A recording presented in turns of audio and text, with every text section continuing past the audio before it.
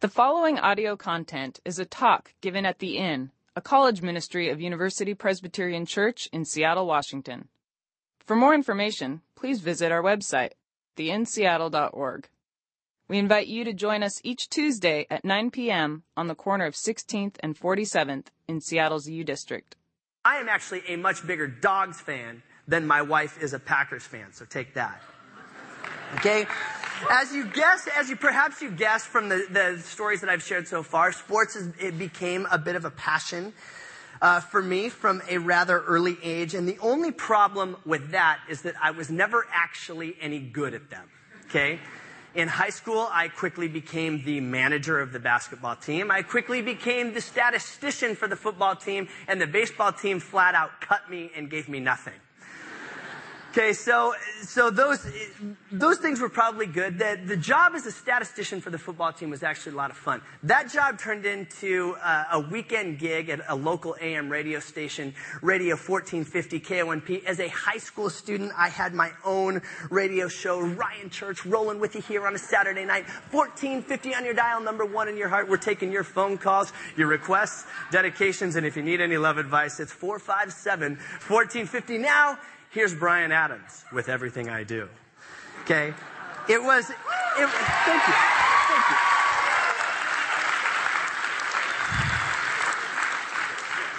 Honestly, as a high schooler, I didn't actually give love advice on the air.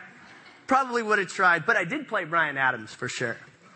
Well, that job as a radio DJ and working as a statistician and the basketball manager actually turned into a job here when I was a student at the University of Washington in the athletic department. And that turned into a job with the Seattle Mariners in their public relations office. And then I also worked for ESPN TV covering college football games. So, given those jobs with the Mariners, I technically made it to the majors, even though my high school baseball team cut me. And yes, as a matter of fact, my mug has been on ESPN for that proverbial 15 seconds of fame. Not bad for a little unathletic runt from Port Angeles who often gets mistaken for Harry Potter. A little bit more about that later. So as I was making my way up through things like being the manager and these various jobs, I really felt like my life was outlined for me. I was going to do something in sports administration or communication. I was going to marry the girl that I had dated in high school for 3 years, and of course, I was going to have a lot of money.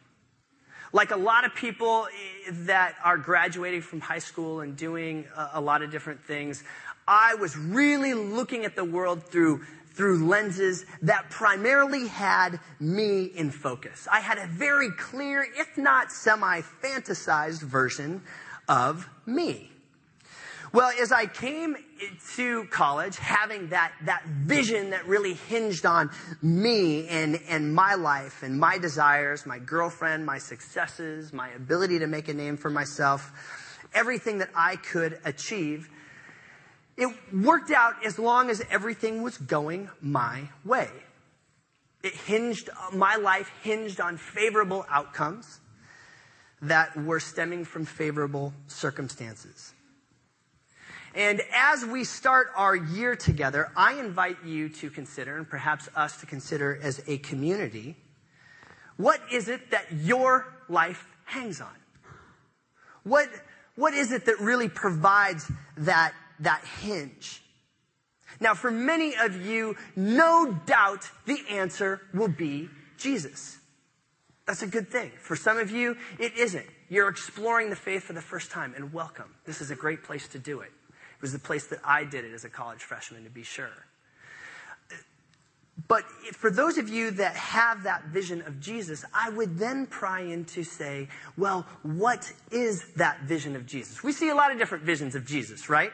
Of course, take a look at some of these. Of course, there's the classical view of Jesus that honestly looks a lot like a Jesus that would be right out of Little House on the Prairie, for those of you that even know what that is. Of course, you have kind of funny, blue-eyed Jesus. Man, I don't even know what to make of that guy. It kind of scares me, actually. And then, of course, you have Buddy Christ. Hey. We all love ourselves a little buddy Christ, giving us the thumbs up and a wink. And then, of course, we have hipster Jesus. This guy can be seen all over Seattle and Portland. It's awesome. And then, of course, we have Jesus is my homeboy. Okay, we love our T-shirts and hats that have our vision of Jesus, that have our various visions of Jesus. There are a few big assumptions that I make as we gather here tonight. A few big assumptions that I make about you that I want to tell you as we get started. First, if you are here, and I'm so glad that there's so many people here. What a great night. My first assumption is that you're craving community. You're craving to be a part of something bigger than yourself. And certainly one of the things that I've come to understand about the Inn and University Ministries, Young Life College over the years is that we do community really well. We facilitate this well. We do it in our core groups. If you've never been a part of a small group Bible study, or even if you had, you know the value of them, I want to invite you to step into one of those communities tonight. You can sign up and back after the Inn. Come on a mission trip with us. You heard Briley talk about how that was a big influence, a big kicker in his year last year.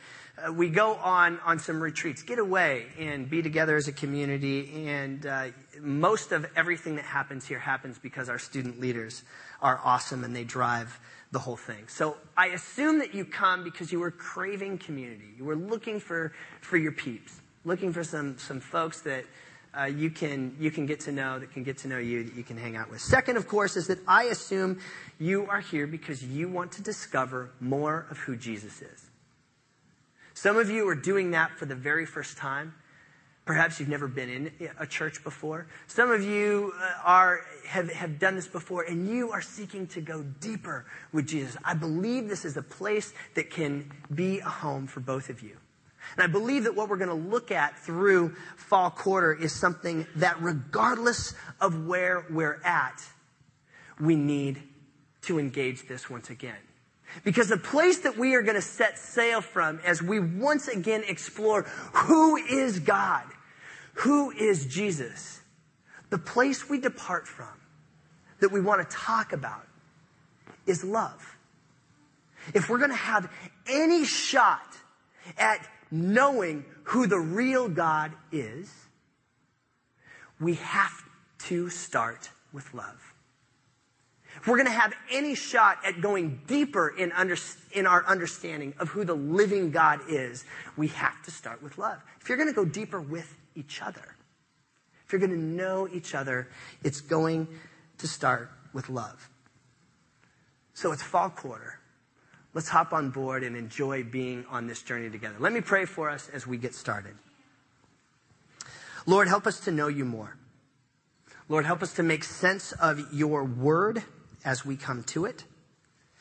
We long to discover truth, and we ask that you would reveal that truth to us.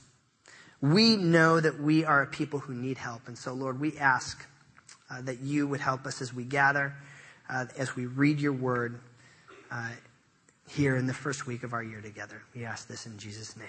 Amen. Excuse me. All right. One of the things that I have come to love about the Bible, as I've continued to read and study it over the years, is that the Bible asks a lot of difficult, very honest, if not skeptical questions within the text itself. Often I find myself reading these stories where there is perhaps a skeptical question, an inquisitive question, and find myself really identifying with those questions, even more so than I identify with some of the great heroes of the faith. And so in what we're going to be coming to tonight, and what is really going to guide our study together over the next month, is a group of people who are challenging Jesus on his teachings, challenging Jesus on what he thinks about God.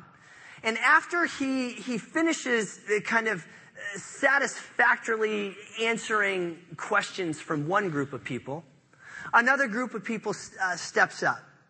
And they don't necessarily have the intent of what we might call genuine learning in mind, but rather they are asking questions with really the intent to expose the person answering the questions as wrong. They're setting a trap. So we pick up what we're going to look at, just a few verses, very famous grouping of verses here. Some of you, I'm sure, have probably memorized this in your journey at some point, but this is under the heading, The Greatest Commandment. Matthew 22, beginning at verse 34. It says this: Hearing that Jesus had silenced the Sadducees, one group, the Pharisees got together. One of them, an expert in the law, tested him with this question: Teacher, what is the greatest commandment in the law? Jesus replied, Love the Lord your God with all your heart, with all your soul, and with all your mind. This is the first and greatest commandment. And the second is like it. Love your neighbor as you love yourself. All the law and the prophets hang or hinge on these two commandments. All right, so who are the Pharisees? Who are these folks that are questioning Jesus? They're a very passionate group of folks who see the world through very nationalistic lenses. Instead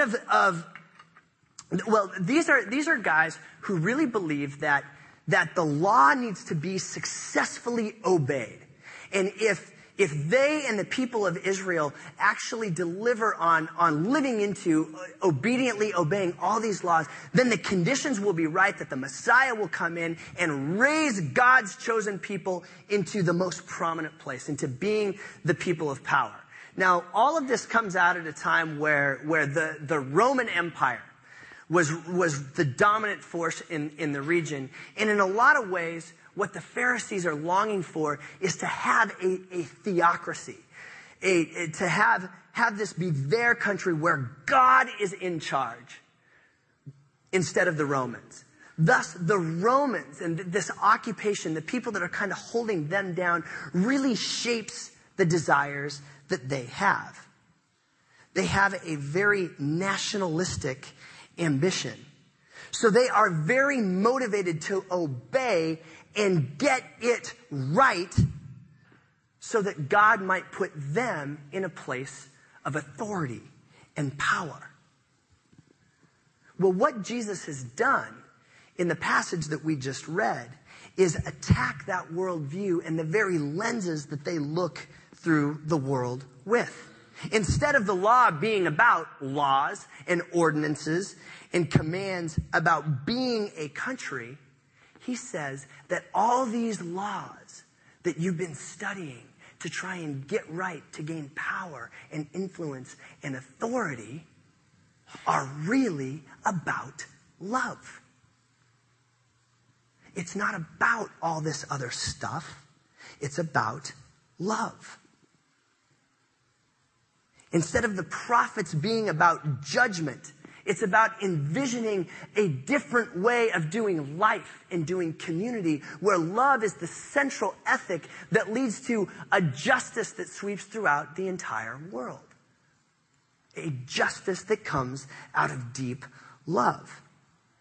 So one way to really paraphrase the condition that Jesus is speaking into and what he's getting at is to say the meaning of life is not about being right and powerful.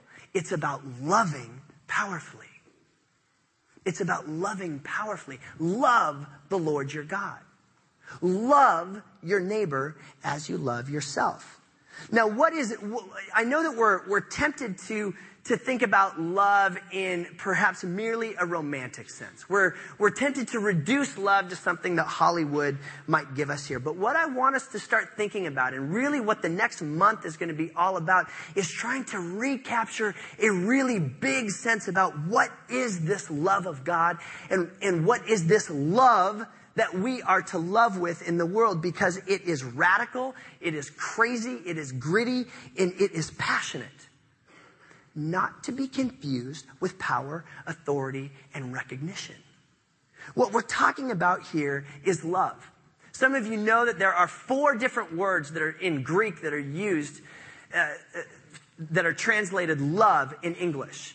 The word that is used here is intended to give us the biggest idea of love that we could possibly have. That's agape. Another place, the Greek word is called agape. Another place where that word is used is perhaps the most famous passage in all of the Bible. John 3:16. For God so loved the world, agape, that he gave his one and only son. That's love. A love that would give anything and everything. So when Jesus is saying it all hinges on this, loving God and loving your neighbor, he's totally redefining how we understand things to say love is central. It is who God is. He's forcing the Pharisees to change their lenses, to change out the lenses that would try to see the world through lenses of power and influence and authority, and to say, you've got to change out the way that you see everything.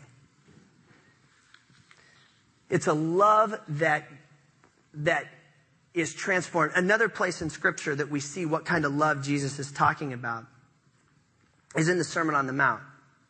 He says this in chapter 5 at verse 43. You have heard that it was said, love your neighbor and hate your enemy, but I tell you, love your enemies. Love your enemies and pray for those who persecute you. When I'm trying to say that we need to get out of thinking about love in a Hollywood type of way, the type of love that's being addressed here is a love that says you gotta love your enemies. That's radical. You don't just love your brothers and those who are easy to love, which is essentially what the end of this passage says. If you love only those who love you, what reward will you get? Are not even the tax collectors doing that? And if you only greet your own people, what are you doing more than others? Don't even the pagans do that? No, you've got to love your enemies. You heard Briley talk about going down to the Dominican Republic. It's a trip that we've done for several years. I know that there's scores of people in this room that have been down to the DR with us. I've had a chance to go on it in several years. Every year we get to work with these kids who are absolutely adorable. Okay, there's a snapshot of them. And for the most part, it is a really, really great time. And usually the testimonies that we have from up front that talk about the DR, we want you to hear how sweet the kids are. Well, I'm going to tell you a different story, okay? A story of being down there where there was this kid that could not have been, I don't know, more than, say, 5 or 6 years old. And at the beginning of 1 week, he quickly became my nemesis, okay? Every day that we would go out to this village and I'd see this kid come around the corner and he had this, he's got this really, really cute face. And I mean, he had these giant teeth, these giant, beautiful white teeth. And so we're playing this one game and we get into things and I don't know if it was something I said, something I did, but he at some point comes up to me and with his foot, kicks me in a place that we might say is rather sensitive for males, okay? Okay, he puts me on the ground, and of course, he's laughing, all of his friends are laughing, my teammates are laughing, okay, and, so I'm like, okay, I don't like you. So then we play another game, and again, this kid, we're doing whatever, and these kids are running all over the place. Those of you who've been to the DR know it can be just total chaos. Well, at one point, I kind of lose track of this kid. I don't know where he's at. I'm thinking, oh, thank God he went home. Okay? Well, the next thing I knew, something really, really hurt.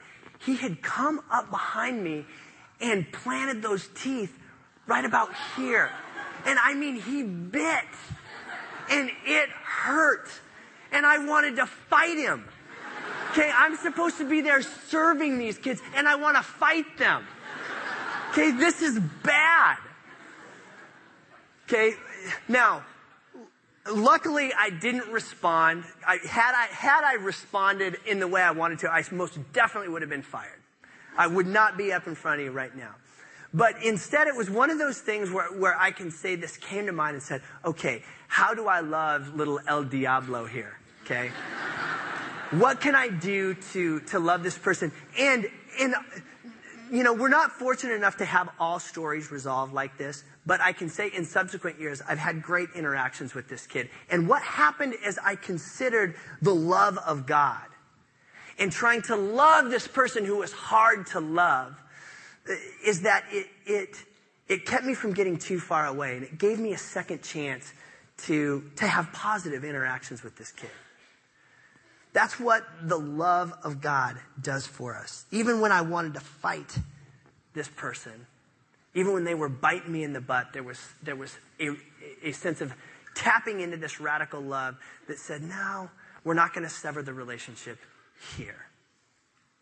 And that's a good thing. Really, so often, I think we do things, frankly, that would be like giving God a swift kick to something sensitive or biting him in the butt. And yet, the way that God chooses to deal with us is love. What I'm trying to illustrate here is something that we just so often miss in Hollywood, or if we reduce love to mere sentimentality or romance. What we're talking about here is not a love that runs away, not a love that is kind of casually interested. Okay, when I say casually interested, I'm sure that for those of you that are new to campus, you've experienced a lot of casual interest in the last few days. But what we're talking about here is a love that is genuinely interested. Interested enough to give everything. It is a love that is gritty and robust. Many of you have been inspired by a guy named Bob Goff, a lawyer and humanitarian seeking to fight some of the grave injustices that are done to kids, primarily in Africa. He says near the beginning of his recent book, Love Does, he says, the world can make you think that love can be picked up at a garage sale or enveloped in a Hallmark card. But the kind of love God created and demonstrated is costly because it involves sacrifice and presence. It is a love that operates more like sign language than being spoken outright.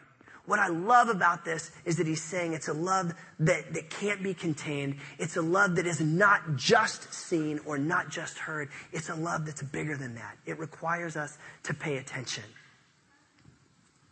Because of how Jesus summarizes the law, we see that love is at the very heart of who God is. That love is at the very heart of who God is, and that's what challenges those images of Jesus that we talked about earlier. Those images of Jesus that some of you come in with that would have you believe that Jesus is waiting for you to somehow screw up and then smite you. That God is somehow disappointed with you.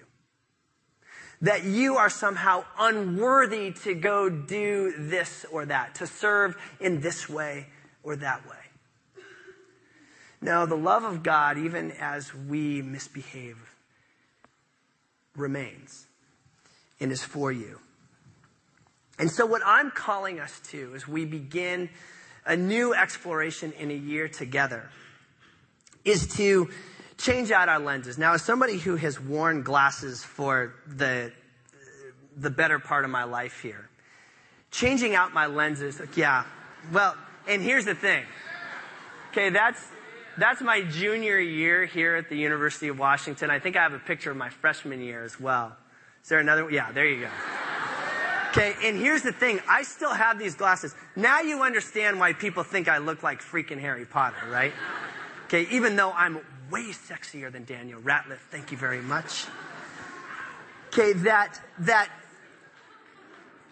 thankfully I have changed out my lenses over and over again to try and sharpen the way that I can see the world, that I can see my neighbors, that I can see myself, certainly that I can see God. As we start in on a new year together, I want to challenge you to change out whatever lenses you're wearing, or perhaps you just need to clean them, that we might have these lenses of love as we continue doing a few, I think, really practical things. That we need lenses of love as we continue to read the Bible. Okay, the Old Testament can be very confusing and I guess bewildering. Sometimes people say that it really presents two different gods. But if we keep lenses of love as we read through the Old Testament and again into the New Testament, it helps us see who God is. We can't just not read the Old Testament. In fact, it describes a God and a love of God that is mind-blowing there. A God who sets people free from foreign rulers. A God that brings his people back and restores them even after they have committed heinous crimes against God himself. When we read through lenses of love, we start seeing a God that is different than the one that we've likely heard about. We need lenses of love in how we view the world. What am I talking about? So often I have lenses of critique or complaint, particularly around the people that I live with, my neighbors. It's unfair that my wife gets this. What does it look like for you to have lenses of love on as you see your roommates and the people that you're close to?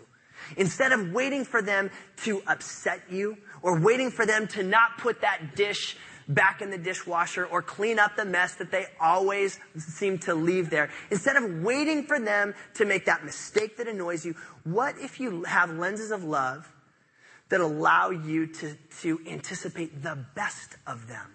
What do you think that would do for your friendship with them? Lenses of love. I think it also helps us see what God is up to in the world as we listen, as we see what's being transformed, what's being redeemed. We need lenses of love if we are going to capture a real sense of who God is. Well, right after that section of scripture that we read earlier, Jesus silenced them and then Jesus asked the question. While the Pharisees were still gathered, Jesus asked them, "What do you think about the Messiah? Whose son is he?" What do you think about the Messiah? Do you know that he loves you? Do you know that he loves your neighbor? Do you know that he loves the world? Do you know that he loves radically? And he's calling us to a love that right now, as you sit here, you likely don't believe you're capable of it. I'm here to tell you that you are, because of who God is. As I told you earlier, I grew up in a family. When I was 4, my folks got divorced. Both my parents are currently on their 3rd marriage. And so home life for me was very chaotic. And one of the results of that was that my family didn't do a very good job of expressing our affection to each other with words primarily. We're the type of family that our affection was expressed, deepest when we would say, "Love ya." Hey, Ryan, love ya. Hey, Odds, love ya. Love ya. There was something in our family that to say, "I love you," was just impossible, it felt. It was vulnerable to say that. I didn't have the strength to say it. As a college student, I discovered the love of God that was huge. Robust, way bigger than I could have ever imagined. And it was simple. But on the one hand, it led me to a place where I was vulnerable enough to go in front of my family and say, not, "Hey, Mom, love ya." I love you. I didn't know what I was going to get back.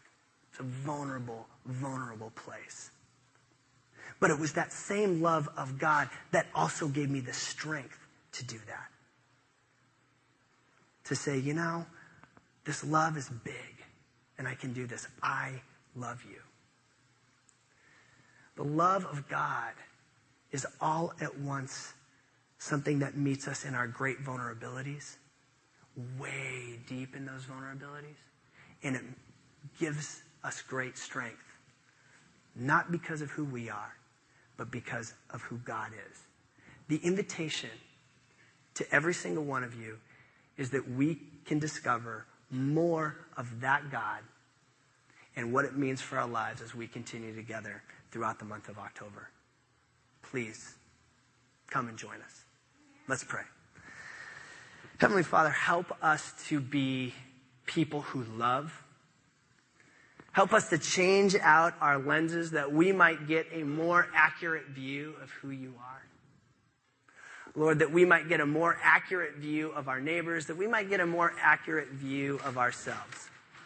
Lord, I pray for every single person in this room that your love would cover them as they go into their classes, that they go into their activities, as they go into the places that they live. May you sustain them, give them energy. Would you heal them? Would you protect them? Lord, that we might be able to see signs of your faithfulness as we journey throughout an entire year together. Lord, thank you for bringing us together tonight. We pray that you bring us back right here again next week. And it's in Jesus' name we pray. Amen.